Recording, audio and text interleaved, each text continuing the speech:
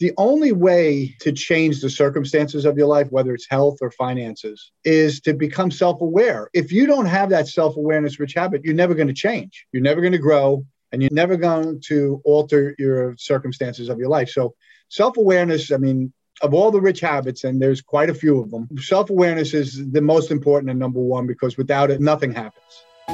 I'm Dr. Mark Rowe, and welcome to my podcast, In the Doctor's Chair. As a family physician, my expertise is supporting people in the areas of positive health and lifestyle medicine. Join me in conversations that share life lessons, health habits, and leadership practices, focusing on positive psychology, lifestyle medicine, and ways that enable you to live with more vitality on purpose.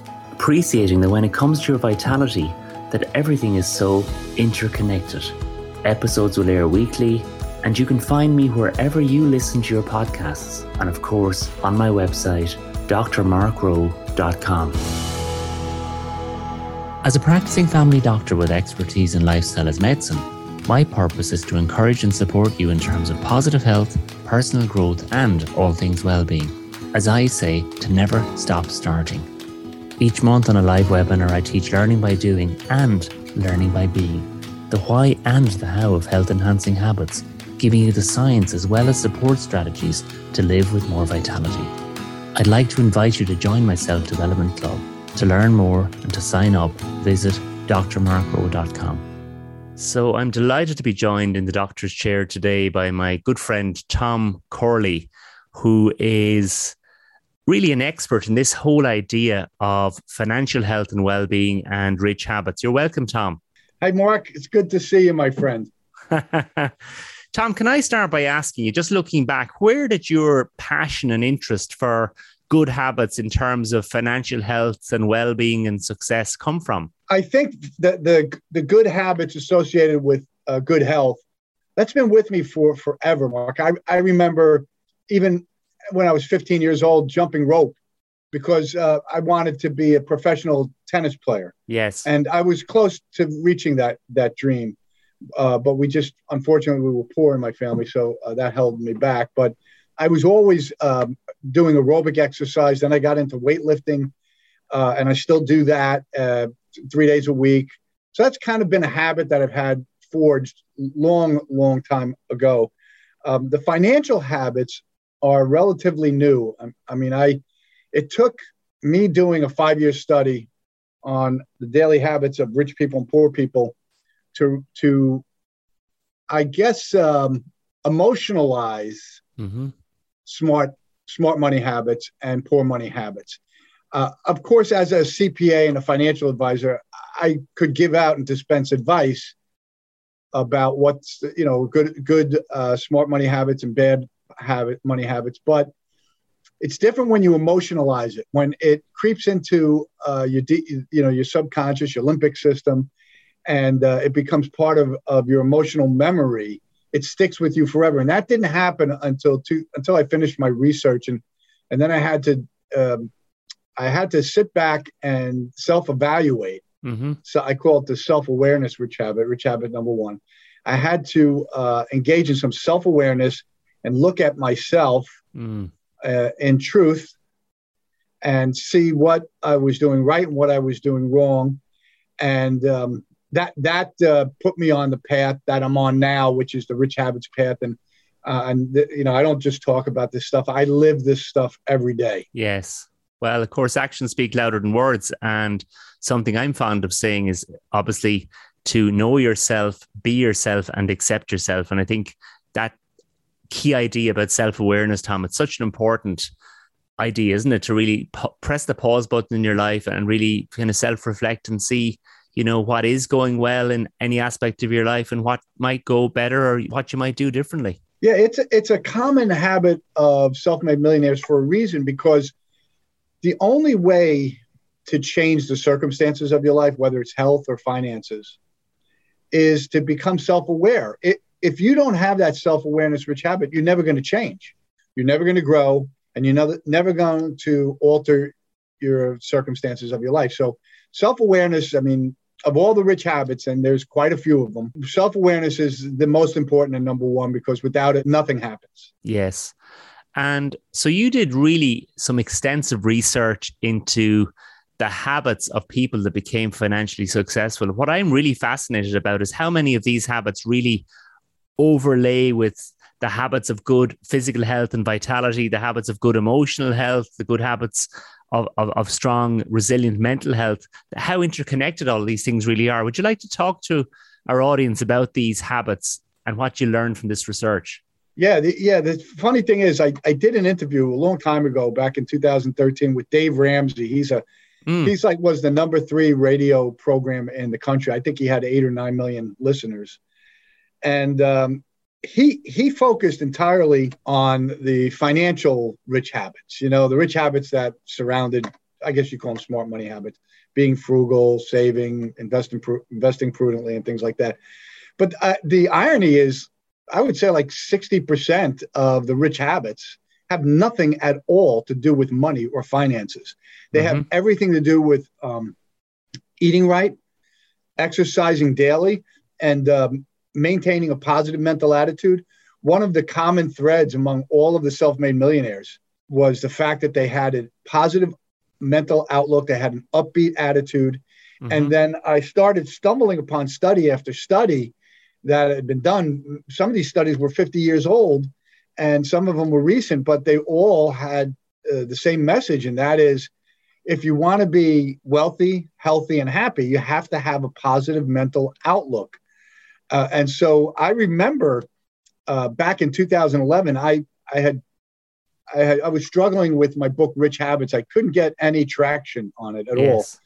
And I actually self-published because I couldn't get any publishers, any traditional publishers, to publish the book. So now I'm trying to figure out how to promote the book, and I didn't know how. And I remember we were walking, my wife, myself, my son, and my daughter Kirsten. We were walking to the starting line of a 5-mile run that we do every year at the beginning of the summer, the Memorial Day run in Spring Lake. And we were talking, and my daughter and my wife almost at the same time said, "You are so negative. You have been so negative for like the last year." And it stopped me in my tracks. And I, your initial reaction when somebody criticizes you as a human being is to fight back, right? And rebut them. But knowing the rich habits and all the research I'd done, I didn't. And I said, okay. I said, and I thought about it the whole race, Mark. And you know what came out of that? I changed my outlook on life. I said, I'm no longer going to allow the frustrations of, my Rich Habits book to interfere with my outlook. I'm going to just create daily habits every day to try and promote the book. And that's it. I'm not going to create any expectations, zero expectations. And wouldn't you know it, like in 2012, 2013, my book started to take off. And then I had to create an ebook on it. And then I wrote another book that took off and became a bestseller internationally, Rich Kids and Change Your Habits, Change Your Life. That became a huge, almost as big a hit as Rich Habits. And Rich Habits, Poor Habits with my friend Michael Yardney from Australia, and then Effortless Wealth. So since then, I have had a positive mental outlook. I'm hopeful. I'm filled with love. I believe gratitude is the gateway to positivity. So I express gratitude almost every day, particularly when I feel I wake up in the morning. I say, I'm not feeling as upbeat as I normally am. I'll say, well, let's think of 3 things that went right yesterday. And then I'll just express those 3 things. And it kind of makes an adjustment mentally and it gets me back on track. And I think, that's been a key to my success in the author world and the, as you know, I do speaking engagements all over the world. And the media has been, I just got off of a radio interview in North Carolina. It's been consistent. I write now for CNBC, occasionally for Business Insider. I have an article coming out on Success Magazine. Fantastic. It deals with cryptocurrencies and NFTs and things like that. So it's, all of this positive mental outlook work has paid off in huge dividends for me. And I just can't be any happier, to be honest with you. If I died tomorrow, I would look back on my life and I would say, a life well done. Congratulations, Tom. Isn't that a lovely thing to be able to think on and reflect about? And for me, Tom, just listening to that there was a lot in what you just said there. I think it's really interesting how when you were focusing on sort of the destination, focusing on the goal of becoming successful with your book, and it wasn't happening for you back in 2011, you were feeling quite negative and insecure, and you were kind of beating yourself up with criticism and doubt, and the inner critic was running riot, as you said. And then when you change and just focused on the process of just committing to small actionable steps every day that could maybe inch you that little bit forward, combined with a positive mental attitude, how everything changed for you. That's what I heard you saying there. Yeah. And I don't want to confuse expectations with destination. Destination is the ideal endpoint. It's you create an identity, a new identity, and that identity might take 20, 30 years. And that's my destination is to be J.C. Jobs, who's the main character in my book. He's the future ideal version of Tom Corley. Wonderful. That's my destination. What I changed, Mark, was my expectations. In fact, I got rid of them. I eliminated my expectations. And as a result, I've sold like 500,000 books around the world. And, I remember my expectation back when we released Rich Habit was I'm going to sell 1 million books. And I'm going to do it in 5 years. You know how a lot of these self-help experts, among my favorite is Brian Tracy, but they always say, write down your goals and put them in writing. You got to be careful there because you need to make sure you're writing down a goal and not a dream. A dream is not something you can achieve or realize. A dream is only something that happens as a result of achieving goals. So you might have one dream. Maybe my dream to sell 1 million copies. It's a dream. It's not a goal. What is the dream? The dream is getting up every day at 4:30 in the morning, reading, writing, and promoting myself to the media, pitching the media. And the writing part every day means I'm getting better at writing. So when I do pitch the media, and if they do read something, it's excellent because I've been practicing every day. So the practice part is really the habit, the daily habit, the process. And that's the thing about the Rich Habits is why they're so powerful, is they actually create a process. They automate success by creating an automatic process. The habits are processes, automated behaviors that you engage in every day. And I have an article coming out in like 2 or 3 days about it's the process. It's all about success is all about the process. And most of the self-made millionaires in my study, they all had a process that they were following every single day. And many of the daily activities that were part of that process were habits. Absolutely fascinating. And what do you think has been the top habit for you, Tom, in terms of your own sort of, in terms of your own self-care and your own self-development over the last few years? What do you think has made the most difference to where you are now compared to where you were, say, 6-7 years ago? Yeah, I other than the positive mental outlook habit, which we talked about, I would say it was embracing and adopting the growth habits. I have to read a lot. I have a CPA. I think you guys call it a chartered accountant in Ireland. I'm a certified financial planner. That's another big license that's hard to get. I have all these other licenses. Well, the way I got all of that is through growth habits. And that was getting up at 4:30 in the morning and reading for an hour to an hour and a half. I probably read 3 hours a day. But in the morning is when I have my time that is unfettered. I have no responsibilities or obligations and interference in that hour and a half in the morning that I devote to reading. So my growth has been a daily habit that I engage in every day. And I've grown into really, I'm one of the top experts in terms of, wealth and success habits and health habits and many other habits. But, I think it's all because of the growth habits that I have relentlessly devoted my life to, primarily in the morning. And it's really that commitment to mastery and excellence, isn't it, Tom, on a day-by-day basis? Yeah, and that's in alignment with my identity. You see, Mark, I see myself as J.C. Jobs. J.C. Jobs sold 500 million books. J.C. Jobs is the number one personal development expert in the entire world. J.C. Jobs helped millions of people rise out of poverty and the middle class. J.C. Jobs helped rescue people who were hopeless. That identity shift for me has forced me to change my thinking, change my habits, change my behaviors, and change the way I make decisions. Now, whenever I'm faced, for example, with a hard decision, I sit back and instead of acting impulsively, as many people do, I sit back and think. And I always think, what would J.C. Jobs do? Brilliant. What would the future version of Tom Corley do, basically? Yes. What the ideal future version of Tom Corley do? Yes. J.C. Jobs. And I invariably make the right decision. One of the best exercises in positive psychology is this exercise known as the best possible future self, where you envisage time in the future, maybe 3-5 years from now, and you think, who would you like to be? What sort of books would you like to have read? Courses would you like to have done?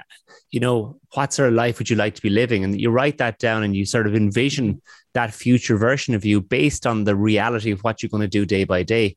It's a very powerful way to build resilience, enhance well-being, build a sense of realistic optimism, and reduce negativity and so on. And you really describe that really well in terms of what you've been doing in your own life. Yeah, I consider it my blueprint. Mm-hmm. You know, it's my GPS. It's my guidepost. It's the thing that keeps me moving forward despite all of these things, rocks that are being thrown at me. And I love that Churchill had a quote.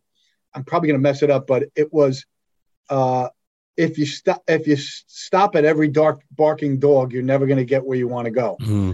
And I think what he's talking about there is, you know, we all face obstacles, hurdles, pitfalls. There's unexpected things that happen that go wrong in life. And if you allow those things to take you off course, you're never going to get to where you want to go. And so having that ideal identity, that future identity of yourself and embracing it, it acts like a force field.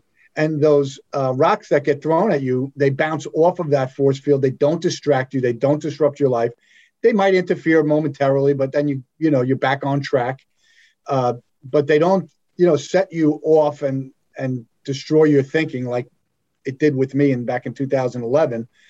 So I think it's really important. I think the most important thing is to create a future identity, one that is the perfect, ideal version of yourself, and get clarity on it. And the only way to do that is by writing it down. Write down every single thing about the future you, whether it's 5 years out, 10 years out, or 20 years out. And then that becomes your blueprint, your script, your GPS. I can't help thinking back to that day you were going for the run with your family, and your wife and daughter said, Tom, you're so negative. I'm interested in how they perceive you now. Well, it's funny because my daughter Casey, who's the youngest, she was always, the one that was jumping off roofs, that was drinking, at the age of 16. And I said to my wife, my God, we've got our hands full here. And she has, through my example and I think through the people that she has surrounded herself with, she has become one of my greatest Rich Habits devotees. And one of the things I've noticed about her is what I now have as part of me, and that is this unbridled optimism, confidence, hope, love, and desire to add value to the lives of everyone that she touches. And I'm so grateful for that because was on a video where somebody in the top tiers of her, she works for a really big company, and she won this award, a national award, and they had a Zoom, call on it, and there were 200 people on this, and they announced all these attributes of my daughter, and I was like, oh my God, that's all the Rich Habits stuff that she fought me, Mark, so hard on. I would walk into her bedroom after work. I did this to all my kids, but she was the one that I had to surrender to. I would sit down on their bed, and they would always be like playing with their computer or doing something with their stupid phone. Mm-hmm. And I would just like pop out a few words. Hey, how was your day? What's going on? Anything exciting happened? That kind of stuff. And so after like the third time that I did it, she said, Dad, I know exactly what you're doing. Brendan and Kirsten told me you stop by their beds at night and you try this strategy. It's not going to work for me. I'm going to ignore you. And she did. I would ask her how she's doing. She wouldn't say anything. It's ironic that she's become, such a rich habit devotee. That's the only way I could describe her. She lives and breathes it every day. My son Brendan is the same way. My daughter Kirsten is the same way. We all have now, and I don't want to say it's all because of me, but there's something called mirror neurons, which you probably know a lot about. We have them as human beings. Kids have them in abundance. And those mirror neurons are there for a reason. It's survival. So the kids have an abundance of these mirror neurons, whose purpose is to emulate the behaviors, the thinking, the emotions, the decision-making of your parents, because in theory, the theory goes, they're alive. So because your parents are alive, they're doing something right. They're not dead. So if you follow their behaviors, their thinking, their emotions, and their decision-making, you're probably going to live as long as your parents. So that's what the purpose of the mirror neurons are.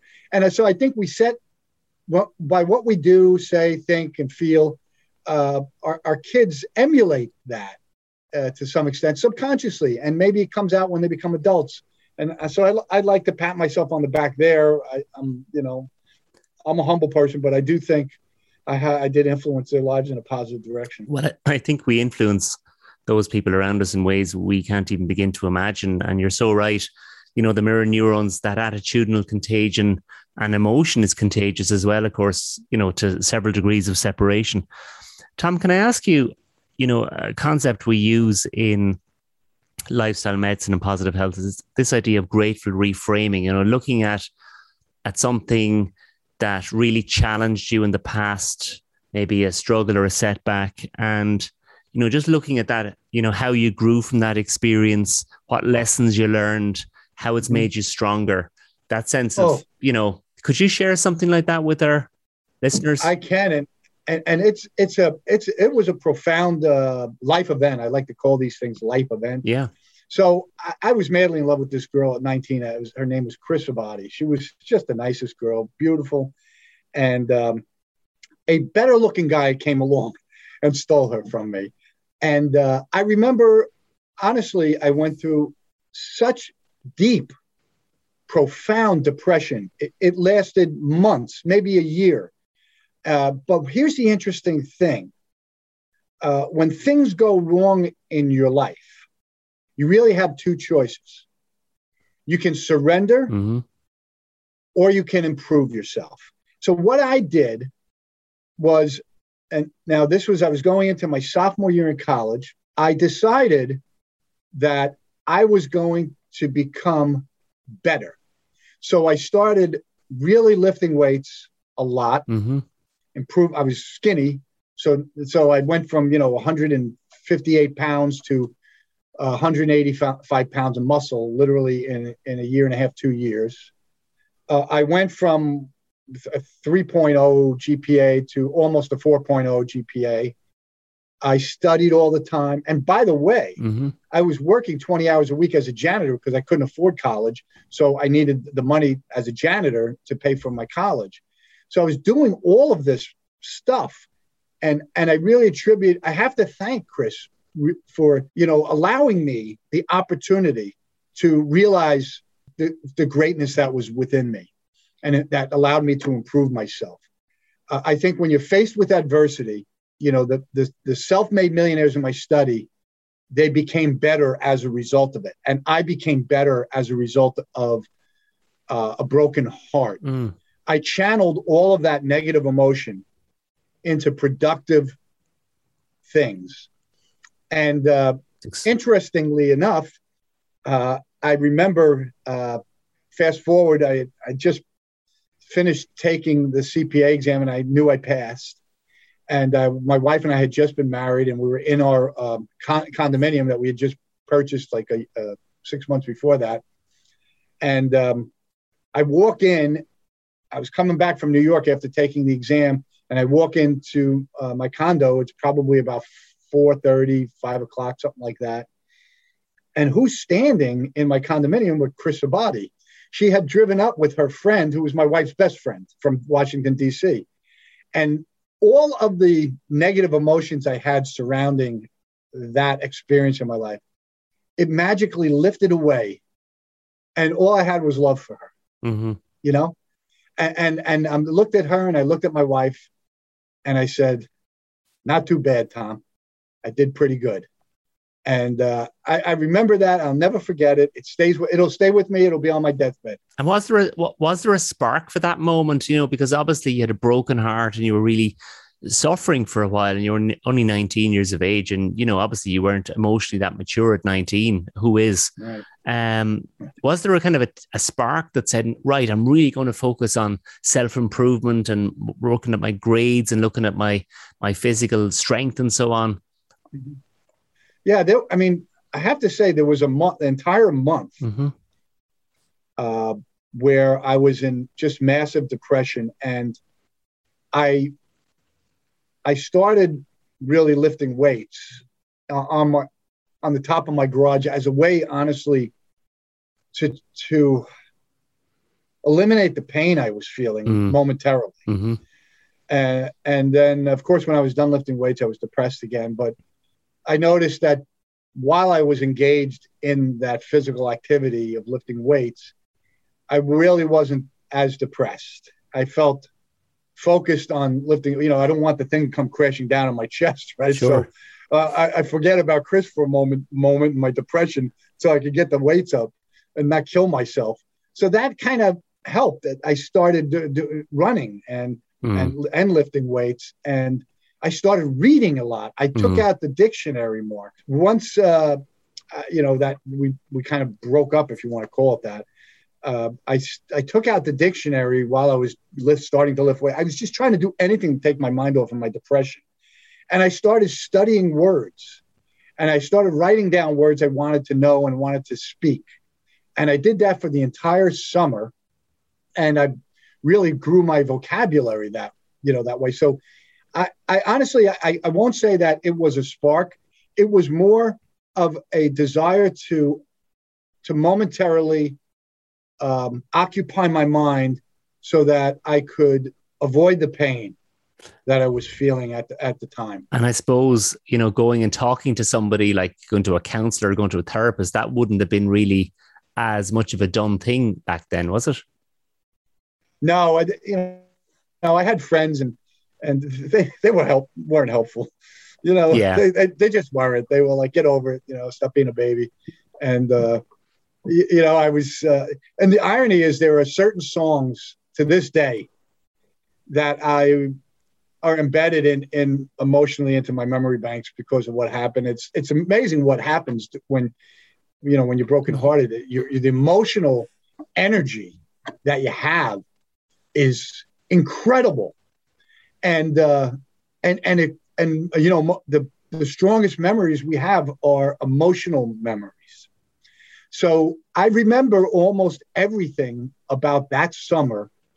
And that's why it was probably smart to start studying words, because I remembered so many of those words because I had all this emotional energy. And emotional energy, there's willpower energy and there's emotional energy, right? Willpower energy is driven from the neocortex, the outer part of the brain, and the prefrontal cortex in particular. The emotional energy, it comes up from the deep inner part of the brain, the limbic system primarily. And, the limbic system is part of the subconscious mind. It's part of the lizard brain, I guess, if you will, that the brainstem. Been around millions of years longer than the neocortex. And so it's more evolved and more powerful. And that's why the emotions are there, because it's got the capacity to manage the emotions.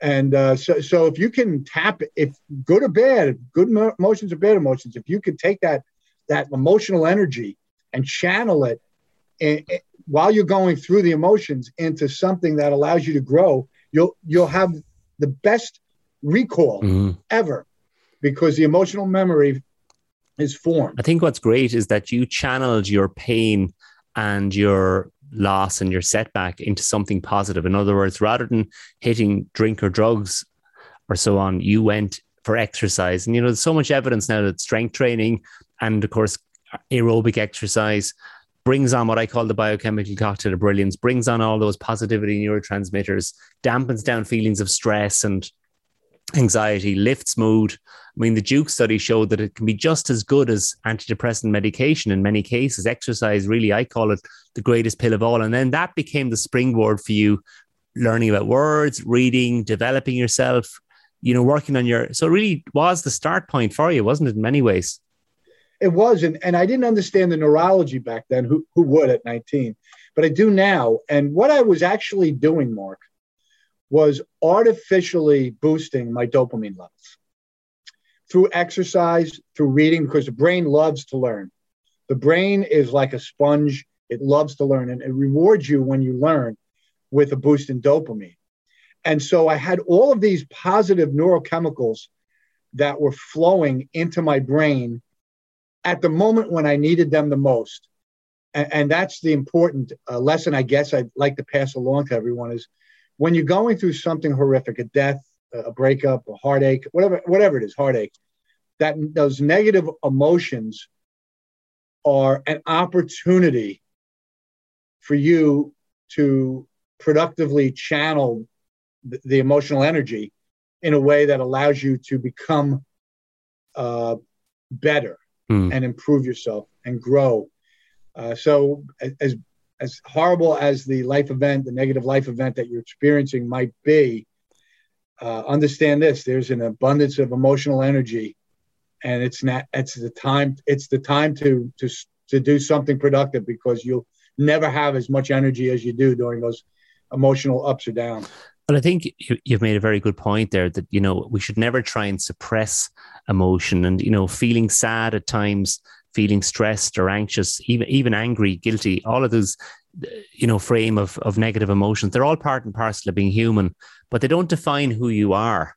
And you can learn to deal with these emotions, accept them as being part of your life's experience and grow from them and move on. And as you said, right, channel your energy into something more productive and take action to get yourself into a better place, whether that's going and talking to somebody, talking to your doctor, talking to a therapist, taking up a new course, exercise, whatever it is.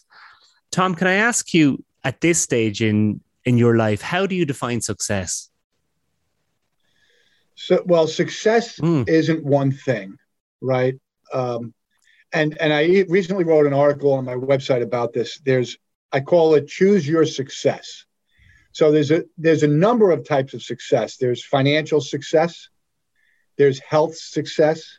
There's relationship success. There's career success. There's, happiness success, meaning having a right mental attitude and being happy and calm and, not being stressed out. So there's all these different types of success. Yes, I like that. And my point is, choose your success. What is the success that you want? Do you want to be healthy? Then choose that success. Do you want to be wealthy? Then choose that success. Do you want to have an enormously strong and valuable relationships with your family and your friends? Then choose that relationship. Success. Choose your success. Now, you can have more than one success. It's easy to choose three, or it's not easy. It's possible to choose 3 or 4 or 5 different types of success at the same time. It's hard to do, but you like I have chosen health success and the pursuit of wealth success and building strong relationships and helping society. I'm the president of the Ashley Lauren Foundation. We help families who are struggling with pediatric cancer. So we give, if they're, let's say, whenever you're going through this, sometimes it costs you a lot of money. So we'll pay their mortgage, we'll pay their bills, whatever. That's wonderful. So what's the name of that foundation again, Tom? It's the Ashley Lauren Foundation. And we do so much good. And when you see not a lot of, half of these kids don't make it, unfortunately, but and we end up spending our money on funerals. But half of the ones do make it. We have one, it's not a kid anymore, but one of the kids that we helped their family stay in their house. He was so impacted by his cancer that he became a doctor, and now he focuses on cancer research. Isn't that wonderful? And yeah. So we, my point is that I'm choosing that success, which is adding value to the lives of others, trying to improve the lives of other people any way I can, with whatever resources I have, financial or time, or emotionally. So, that's the success that's one of the successes that I've chosen. Well, I think it's wonderful to give to others. And I really think that success is a team sport, and it's about helping as many people as you can along the way. I think really makes a big difference. Tom, I know you're a very resilient person. Can you give our listeners 3 take-homes for a resilient mindset? Yes, I think one of the things that feeds resilience or persistence is having an unshakable belief that you are going to become the person you desire to become. When you have that identity that I talked about, when you have that identity, that future ideal version of yourself, that when it becomes your identity, it feeds it reprograms the subconscious mind and also the conscious mind, and it starts feeding you with intuition in the form of people you should be reaching out to, things you should be doing, and things in your environment. One of the interesting things is there's something called the thalamus, and the reticular activating system is part of the thalamus. And it's like a gatekeeper, that RAS, a reticular activating system. What it does, if you can visualize yourself in a airport and there's all this noise, it just becomes like a buzz to you. It's just noise. And then somebody says, "Hey, Mark," and you turn around. That's your reticular activating system opening up the gate to the environment and allowing external sensory information in. Well, when you have that, when you create an identity of the person that you want to be, it opens up that reticular activating system gate into the thalamus, which is fed directly into the prefrontal cortex through nerve fibers. And it makes the prefrontal cortex aware of this external thing. And this thing might be an opportunity. It might be a person you need to talk to. It might be anything that's important to the subconscious. In this respect, you've reprogrammed the subconscious to believe you're going to be somebody that you're currently not. And the subconscious mind now says to the thalamus, let the RAS open up. This is important information. We need this external environmental information to come in, because it's going to help us get from point A to point B. So I think the identity is really important to persistence. I think creating or bullet pointing all of your dreams and then building goals around those dreams are important. And the last thing I would say is surrounding you with people who are pulling the same cart. And because when you're down, those people can lift you up and say, "Keep moving. Don't worry. This is just an obstacle. It's just it's a momentary thing. We'll get through it." And they can lift you up emotionally when you're down. So surrounding yourself with the right upbeat, optimistic people pulling the same cart, you call it a team, that's critical to success and persistence, perseverance, and resilience. Thank you, Tom. And finally, for you, what's the meaning of life? I believe it's love. I'll add freedom, love and freedom. The human condition, the greatest superpower human beings have, is the enormous capacity to love. And in this environment that we're in, we've just going through this pandemic, there's so many negative influences, fear, there's a disunifying thing that's going on. These are bad things. It goes against the human condition. There's a lot of black hats out there, Mark, that are feeding us with fear, anxiety, worry. We have nothing to fear. We have nothing to worry about. We have an enormously powerful immune system. You never had anything to fear. But, the fear mongers out there, the black hats, I like to call them, they distracted us. And now we're getting through this, and we need to return back to love and the desire for freedom, because those are human conditions. That's what makes us human beings, love and freedom. Well, I think that's a wonderful way to end our podcast. I'm reminded of Martin Luther King, who said, darkness cannot drive out darkness, only light can do that. And hate cannot drive out hate, only love can do that. Tom Corley, keep leading and loving, keep inspiring and encouraging others to take ownership of their habits, their health, their financial success, and overall well-being. Thank you, Tom, so much. Thank you, Mark. Thank you for listening to my podcast, In the Doctor's Chair. For further resources to support you to live with more vitality, please visit my website, drmarkrowe.com.